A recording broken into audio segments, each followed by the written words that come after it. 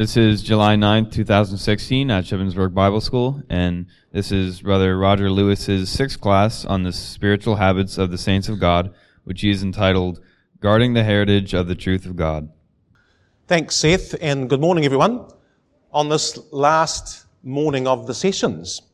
So I just want to go back as to where we got to yesterday, because we probably finished a little bit early. I think Uncle Bob was going to copy a copy of my core values document from my ecclesia. So did you all get those? You did? You did. Okay. Oh, they're on the table. So if anyone wants a copy of that core values document that I showed yesterday, they're on the table at the back. Raise your hands if you didn't get one and would like one. Okay, so can we maybe do a quick distribution now? Because we might as well just hand those out for what it's worth. Now, the thing about this is, if you're in an ecclesia, you've got to actually take these and adjust it for your own ecclesia. So there's a whole pile on the other side. So now you've got to distribute them evenly and fairly. Okay, so it sounds like we haven't got enough, is that right? Okay, all right. So I'm sure if we speak to someone on the committee, we could get another few done. You got 2 more? Okay, so hands up those that still didn't get one and would like one. So 1, 2, 3, 4, 5, 6, 7, 8, 9, 10. So we need about another dozen or something. So maybe we could get a word passed to Uncle Bob. So we'll leave it for the taping brother to see whether he can organise that. I don't think the taping brother heard me, actually. But we'll ask the taping brother if he could organise that. Would that be possible? Excellent, thank you. So what we looked at yesterday, you remember, and this is what that core value document is about, is that these are the 5, I've been told to use this one, these are the 5 key areas of ecclesial life. Things to do with worship. What would the main activity in the ecclesia be where we would be involved in matters of worship? What main ecclesial activities can you think of? Yes? Yes, so the memorial meeting would be the main meeting of worship. And what would be the main meeting for matters of learning in an ecclesia? Any thoughts on that? Sunday school would be one. Exhortation would be one, although exhortation is supposed to be devotional, so it may not be as expositional, but certainly the Bible class, the main Bible class in an ecclesia, is that what you were going to say? Yeah, main Bible class would be the key activity for learning. What about matters of witness? What would be the key activity in an ecclesia for matters of witness? Yes? No. How would we witness to the truth, in other words? What's the key activity in an ecclesia where we're involved in matters of witness?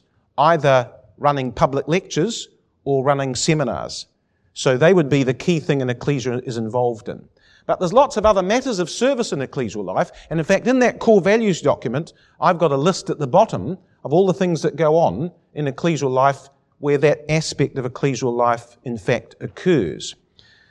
Now look, just remember that core values document is something that was crafted in our ecclesia and for our ecclesia. So that's certainly not to say that every other ecclesia should copy that, but it might give you ideas to think about what might be necessary in your ecclesia. But the key was that we believe that each one of these 5 items were based on the ecclesial structure in apostolic times. That the Acts of the Apostles in particular seems to talk about each of these matters going on in ecclesial life. Now the reason why that's helpful to just remind ourselves about this morning is because of a little exercise I'm going to give you shortly in terms of our study for this morning. I missed one slide from yesterday, which I thought I would just show you before we move on. And it's a quotation from Brother John Thomas. And he said this: when someone is deeply and continuously engaged in an atmosphere of divine thoughts, they have neither the time nor inclination to plot mischief or play the fool. So what he's really saying is, the ecclesia is not a place for mucking around.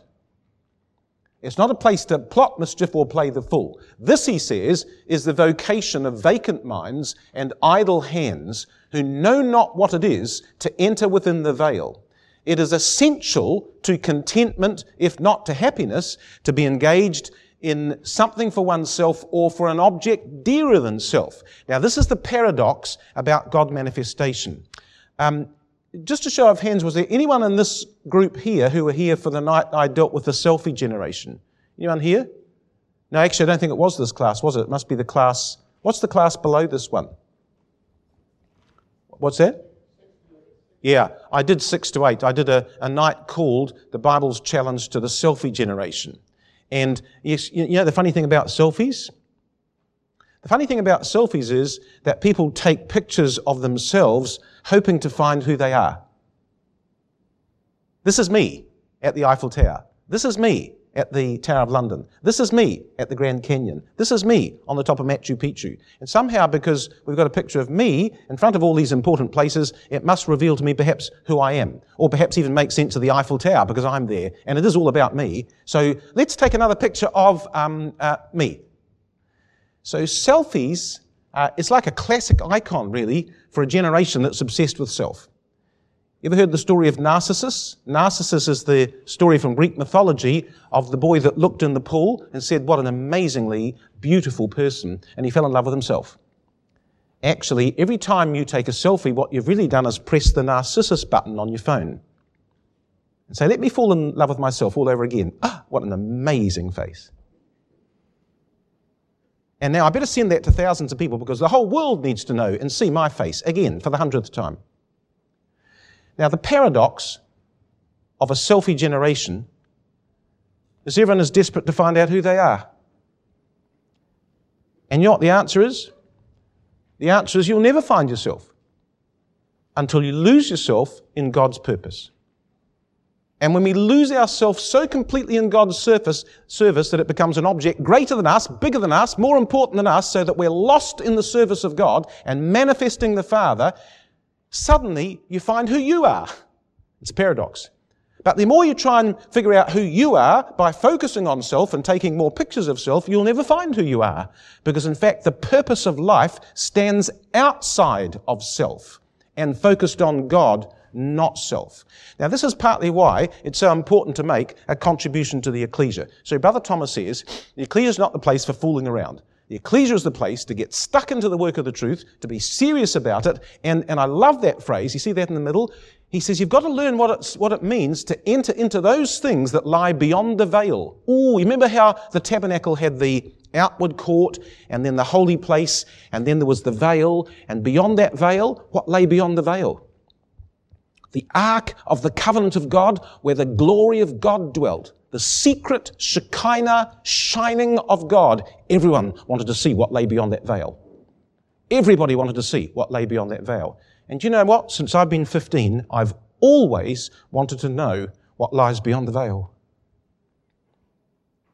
And that's why I bury my head in the Scripture, because only in the Scripture can I see what lies beyond the veil. Well, we all do. And Brother Thomas says that should be our mission in life, is to actually give our hearts and minds to the truth so fervently and so passionately that we want to tread beyond the veil to see holy things. And we'll only ever see them if we put ourselves in a state where God can bless us, so that once in a while we feel as if we've gone beyond that point. So our last study for this morning is guarding the heritage of the truth of God. So I'm going to give you a little exercise to do, and I've given you a clue by how we've started this morning. We want to talk about guarding the heritage of God. So I'm going to turn you into some bigger groups this time. So can I take tables 1 and 2? Let me think about this. Tables 1 and 2, but I'll add you to table 1 and 2. Is that all right? And ladies, can I get you to join tables 3 and 4? So the quartet here in the middle, if you can become part of that bigger group. And I think what we'll do here is, how many got here? 1, 2, 3, 4, 5, 6, 7, 8, 9, 10, 11, 12, 13, 14. 1, 2, 3, 4, 1, 2, 3, 4, 5, 6, 7. So can I take you 2 ladies to join the central group here? And we'll make one team out of that, and you 3 tables there. All right? So we're going to reconfigure into tables. So move your chairs and figure out a way of sitting around together now, and I'm going to give you an exercise about this particular topic. Okay. So what I'd like you to now do for 5 minutes of group discussion, and you might, again, want a piece of paper just to have someone as a scribe or someone just to jot thoughts down. So you can self-appoint scribes. Okay. It's always dangerous having a piece of paper handy, isn't it? So, whoever the scribe... Oh, we've got a scribe there. Excellent. Look, pen poised, ready to roll. Now, you two guys are going to join this group here, is that right? No, that's right. You okay to converse? You're not going to be prevented from speaking? Good. So here's the question. You can't guard the heritage of the truth if you don't know what it is. So if I was to ask you to list what you think are the 7 key things in the truth that you believe should be guarded as its heritage, what would you put down? So that's the question. I want you to write down what you think are the top 7 things that you think should be guarded as the heritage of the truth. Everything you know about what we believe as Christadelphians. Anything and everything.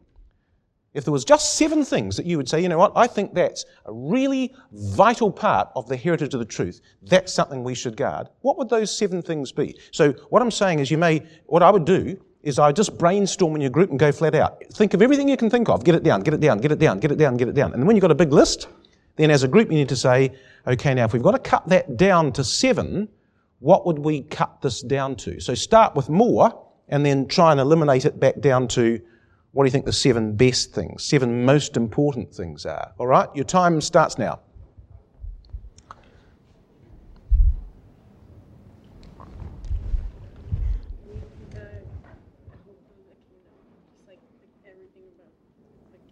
Yep, so that's great. Put it down. Yep, so Hope of the Kingdom, put that down. The Bible is the only authoritative document. That's a good one. The Bible's the only authoritative document. That's a good one, yeah. Yep. So they're all great. So you keep rolling like that. That's good. Yep.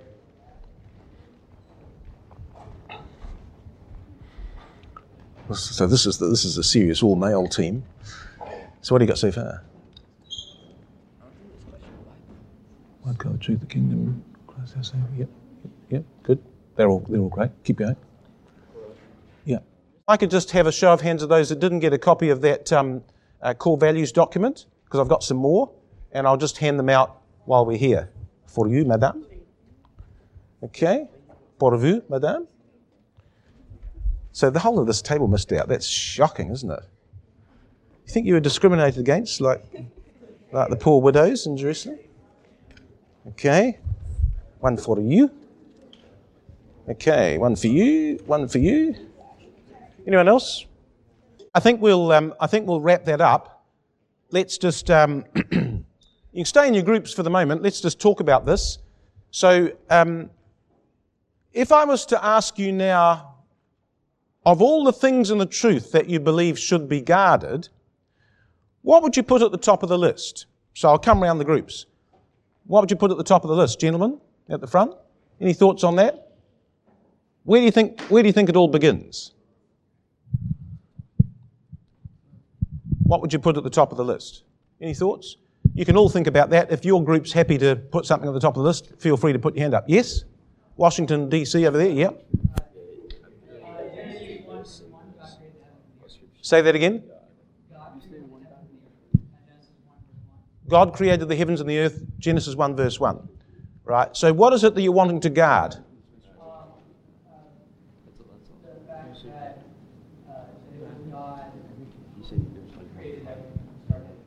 And why do you want to guard that?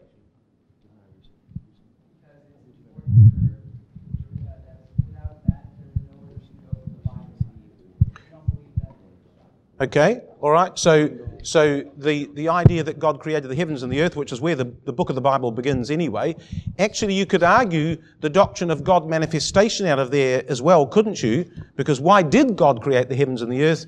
He did it because He had a purpose. and that purpose was to fill the heaven and the earth with his own glory, and that's why he created the heavens and the earth. So in fact, out of Genesis 1 verse 1 would come the doctrine perhaps of God manifestation, beginning in that passage.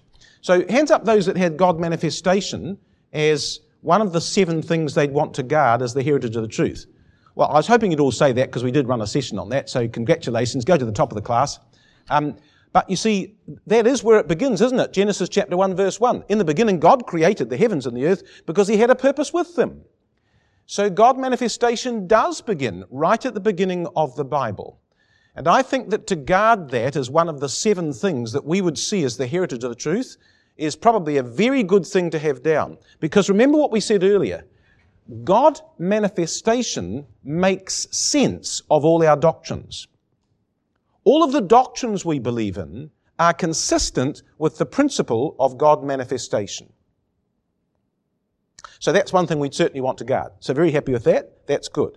Now, give me something else that maybe ought to be up towards the top of the list. What else do you think would be fundamental to Christadelphian thinking and belief and practice? Yes?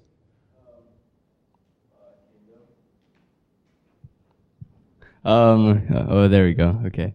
And in the days, I have Daniel 2 verse 44. And in the days of these kings shall the God of heaven set up a kingdom which shall never be destroyed, and the kingdom shall not be left to other people, but it shall break in pieces and consume all these kingdoms, and it shall stand forever.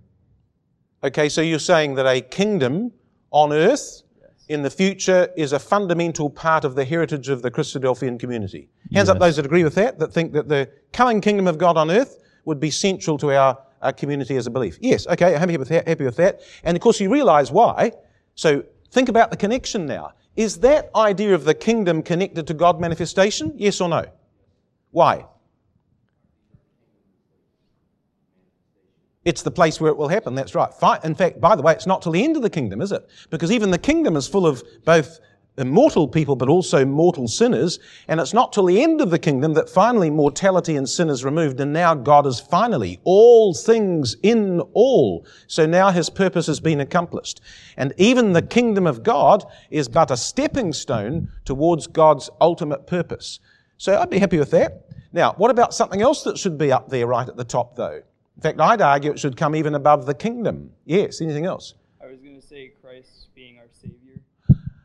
Okay, Christ being our Savior. Can someone give me a translation of that? So any other language for that idea? Christ being our Savior? How else would you express that? Any other groups had that down in any other way? Sorry? The atonement. Okay, that Christ being our Savior. So you're talking about the sacrificial work of Christ, which is really the work of the atonement. So who would think that the atonement is a critical part of the heritage of the Christadelphian community? Look, I would say that you'd be right. You can put up your hands for everything if you want to feel safe, by the way. But I think you'd be right because our understanding of the atonement is based on our understanding of God manifestation. If you do not understand God manifestation, you also will not have a proper view of the atonement.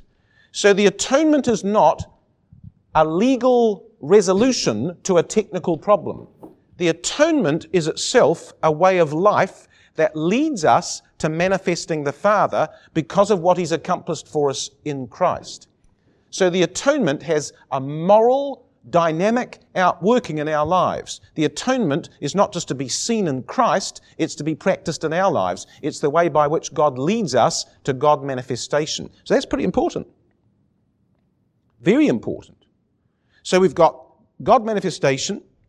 I'm taking your Genesis 1 as God manifestation. Thank you for the permission to do so. The kingdom of God, the work of Christ, the atoning work of Christ, yes? Now, something else that should be up there near the top. Anyone else like to suggest another thing that should be right up near the top? We've got a lot of stuff at the top here, haven't we? Anything else you'd like to add? Something that we would guard within our community. Something that we believe sets us apart from most of the churches, yes? We put down fellowship, and I have Acts 2:42, and they continued steadfastly in the apostles' doctrine and fellowship and breaking of bread and prayers. Okay, yep, good quotation. So excellent passage, Acts 2:42. So the concept of fellowship, Right? Did you have your hand up for something connected to that?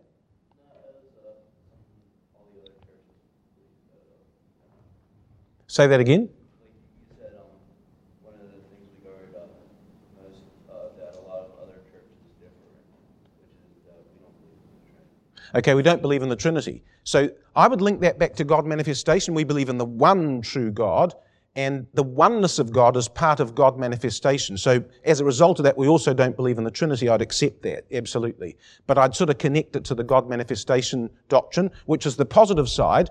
The no Trinity is the negative side, but it's connected. So yes, fellowship would be an aspect of the truth that we want to guard, which incidentally is about not just our fellowship responsibilities, but the structure of fellowship. How should ecclesias function? How should ecclesias work with each other? How does the worldwide body of Christ operate? What are the spiritual rules that govern the activity of that body? So yes, fellowship as an overall concept of the community of the saints would be very much part of the heritage of the truth. But I think there's something that still comes up near the top that we haven't got yet. So would you like to, shall I give you a clue? Shall I give you a key clue? Here's the clue.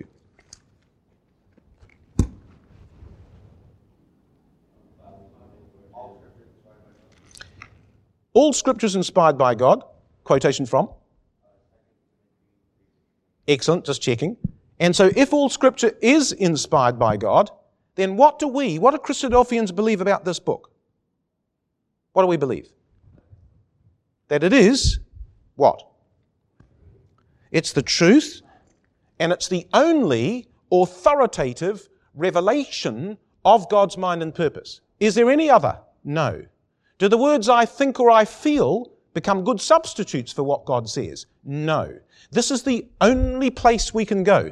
Now, do Christadelphians uphold that? Yes. We consider ourselves to be the people of the book.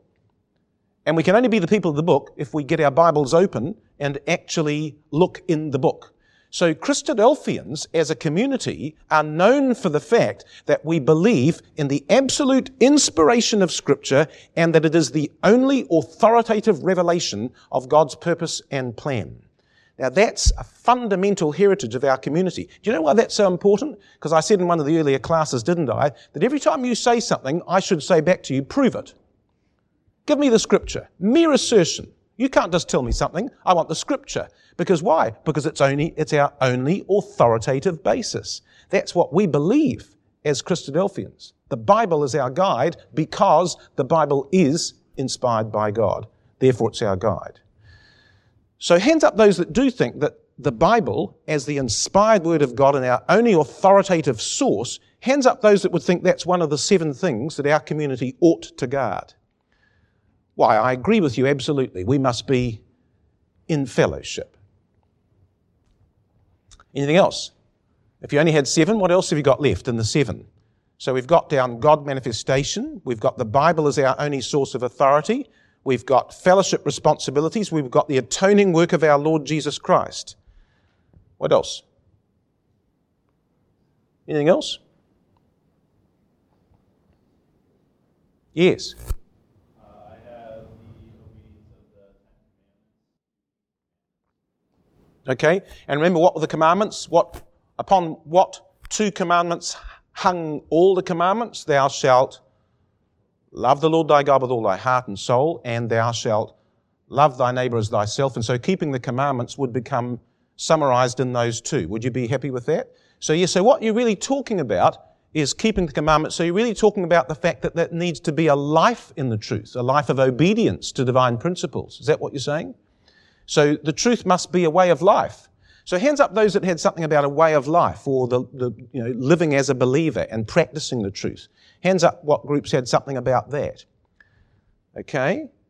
Now that's probably an important aspect, isn't it? Is that the truth demands that we live the life of the truth, we live by the standards of the truth. In fact, by the way, that's what fellowship is based on, because the 1st of John, chapter 1 says, we have fellowship with the Son and with the Father when we walk in the light. And if the light is the doctrine of the truth, then the walking in the light is our conduct in the truth. It's both doctrine and conduct that are actually the prerequisites of fellowship. Anything else that you think is a fundamental Bible principle that you want to guard? Yes. Baptism. Who else had down baptism? Okay, so most groups had baptism. So would you regard that as something to guard? Why? It's okay. It's the only way into. So the things concerning the kingdom of God in the name of Jesus Christ, Acts 8 verse 12, the only way into the kingdom is through baptism into Christ. So it's the means of salvation. Absolutely right. So yes, I think that baptism would be certainly an aspect that we'd want to guard as a community. We wouldn't want to say that sprinkling would be an optional way of doing it, would we? Which the churches, of course, have already done. Anyone else? Now, who's got something else on the 7 that we haven't already covered? Anything else on the 7 that you've got? Yes. Yeah. Yep.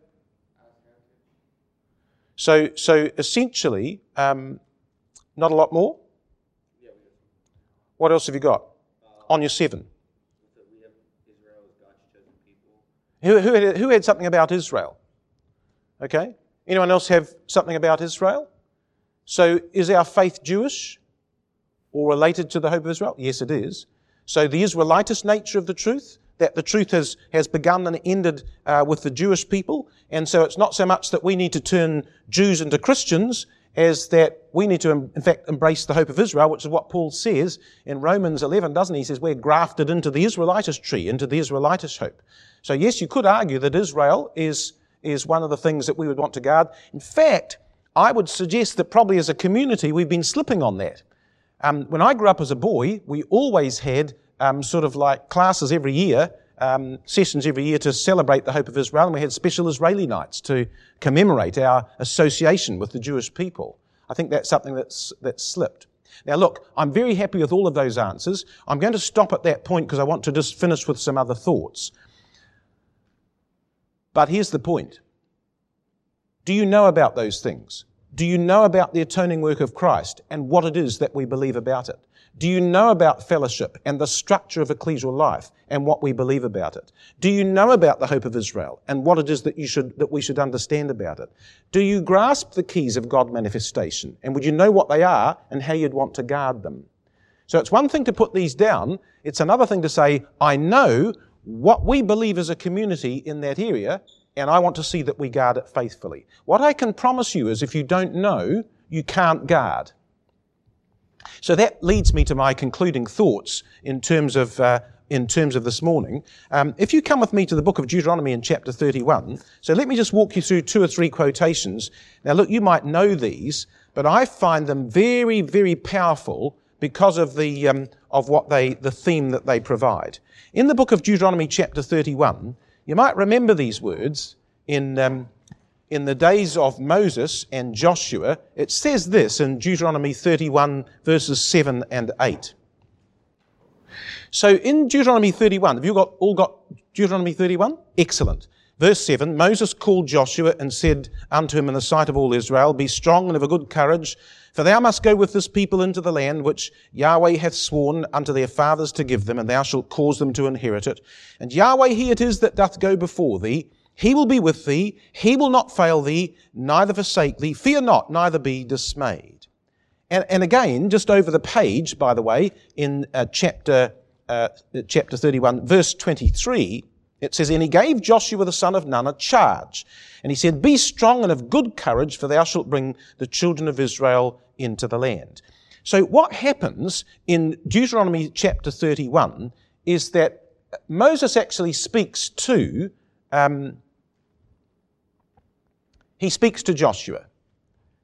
And so he says in chapter 31, Be strong and of good courage. God will not forsake thee, not fail thee nor forsake thee. Do not fear, do not be discouraged. I give you a charge. And he said, Be strong and of good courage.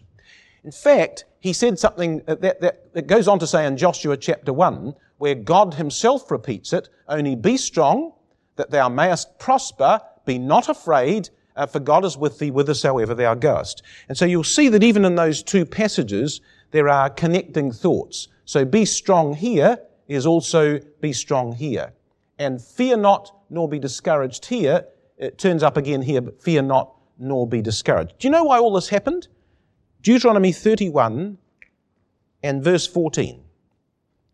All this happened because Yahweh said unto Moses, Behold, thy days approach that thou must die. Call Joshua and present yourselves. So what was going to happen was an old man was about to die, and he wanted to know that when he did die, that the heritage of the truth in Israel would be preserved. Not because it was his heritage, but because it was God's heritage. And so Moses desired that Israel would continue to be guided in the right ways of God, and so he placed the charge of responsibility upon a young man called Joshua. And in effect, what he said to Joshua was this. He said to Joshua, don't you lose the truth. I'm relying on you. And he passed the mantle of responsibility to Joshua that he would guard all those things that Moses had stood for faithfully as he took over those responsibilities. Now come to the 1st of Kings chapter 2. So in the 1st of Kings chapter 2, we've got the story of something that David says to his son, and this is what happens. 1st of Kings chapter 2 verse 1 says, Now the days of David drew nigh that he should die, and he charged Solomon his son. Now notice the connection. The days of David drew nigh that he should die. So now we've got another old man about to die. So he says to Solomon these things, verse 2. He said, I go the way of all flesh. Be thou strong, therefore, and show thyself a man. Keep the charge of Yahweh thy God, to walk in his ways, to keep his statutes, and his commandments, and his judgments, and his testimonies, as it is written in the law of Moses, that thou mayest prosper in all that thou doest, and whithersoever thou turnest thyself. So he gave a charge to his son because he was about to die. And he was anxious to ensure that the legacy of the truth would be preserved in the generation to come in his son's life. In fact, if you come to the book of Chronicles, to the 1st of Chronicles chapter 28 and verse 30, these are some more words that David said to Solomon at that time, shortly before he died. It's part of what he passed on to his son. It's in the 1st of Chronicles chapter 28 and verse 20.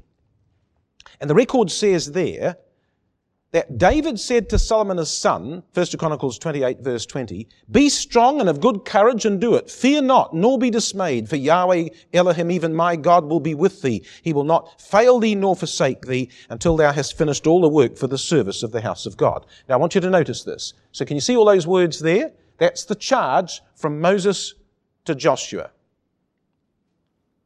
Now have a look at the charge from David to Solomon. Notice anything similar? Be strong. Be strong. Keep the charge that thou mayest prosper. God will not fail thee. Fear not, nor be dismayed. And you suddenly realize that all the language that David uses when he passes that charge on to Solomon is actually from the days and from the time when Moses passed on the charge to Joshua. So David patterned himself on an earlier man of God, and he deliberately uses the same expressions. And so in his guardianship, he used the very language of Moses to pass the same charge to Solomon. Now, why would David do that, do you think? Why would David pass the charge on to his son Solomon and use the same language as Moses used to Joshua? Well, he did it because David regarded that what he was passing on to Solomon was the same heritage of the truth that Moses had already passed on to Joshua in his day. And now another old man is dying, and he salutes that by using the same language. David, in effect, is saying to Solomon, you need to realize that what I'm passing on to you is the same charge, the same heritage that Moses passed on to Joshua many, many years ago. And I've guarded it, and I'm passing it on to you now. Now come to the book of Timothy. In fact, no, we won't come to the book of Timothy. Yes, do come to the book of Timothy. But I'll put it on the screen just to make it easier because it's a bit of a combination of passages. But I want you to see the language of the Apostle Paul. And before we do that, if you do come to the 2nd of Timothy, let me show you why Paul was doing this and Paul was saying what he was going to say. He says it for this reason. 2nd of Timothy chapter 4 and verse 6. Here's the context of what Paul is going to do when Paul passes the charge to Timothy. Why is he doing that? Because the 2nd of Timothy chapter 4 verse 6 says, "For I am now ready to be offered, and the time of my departure is at hand." So here's another old man about to die. Moses was about to die. He passes the charge to Solomon. David was about to die. He passes the charge to sorry, did I get that right? Moses passes the charge to Joshua. David, about to die, passes the charge to Solomon. And Paul now, about to die, passes the charge to his son in the faith, Timothy. Now, I want you to just look at this cascade of quotations from both the 1st and 2nd epistles of Timothy and ask yourself, where did Paul get these words from? "This charge I commit unto thee. I charge thee before God. I charge thee in the sight of God." Where did Paul get that word from? That's the word that Moses used to Joshua. That's the word that David used to Solomon. And when Paul's passing the heritage of the truth on to Timothy, he uses exactly the same word. How about the 2nd of Timothy? God has not given us the spirit of fear, so be not ashamed. Isn't that the same as fear not, neither be dismayed, from the words of Moses to Joshua and David? "Be strong, my son, in the grace that is in Christ Jesus. Keep the covenants, keep the things that are given unto thee. I charge thee before God." And we suddenly realize that the way in which Paul passes on the charge to Timothy is again using all the same language that was used by Moses to Joshua and David to Solomon. So what did these men do in their successive generations? They passed on the heritage of the truth. And in effect, this is what they said. This is what they said to the next generation. They said, and I'm telling you this now, today, at this Bible school. Not because I'm about to die, by the way, hopefully, but it's the spirit of the idea, is that this is the heritage of the truth. You've talked about it today, the things that should be guarded. You should never come to the truth and imagine that all those things are free to change as you wish. They're not.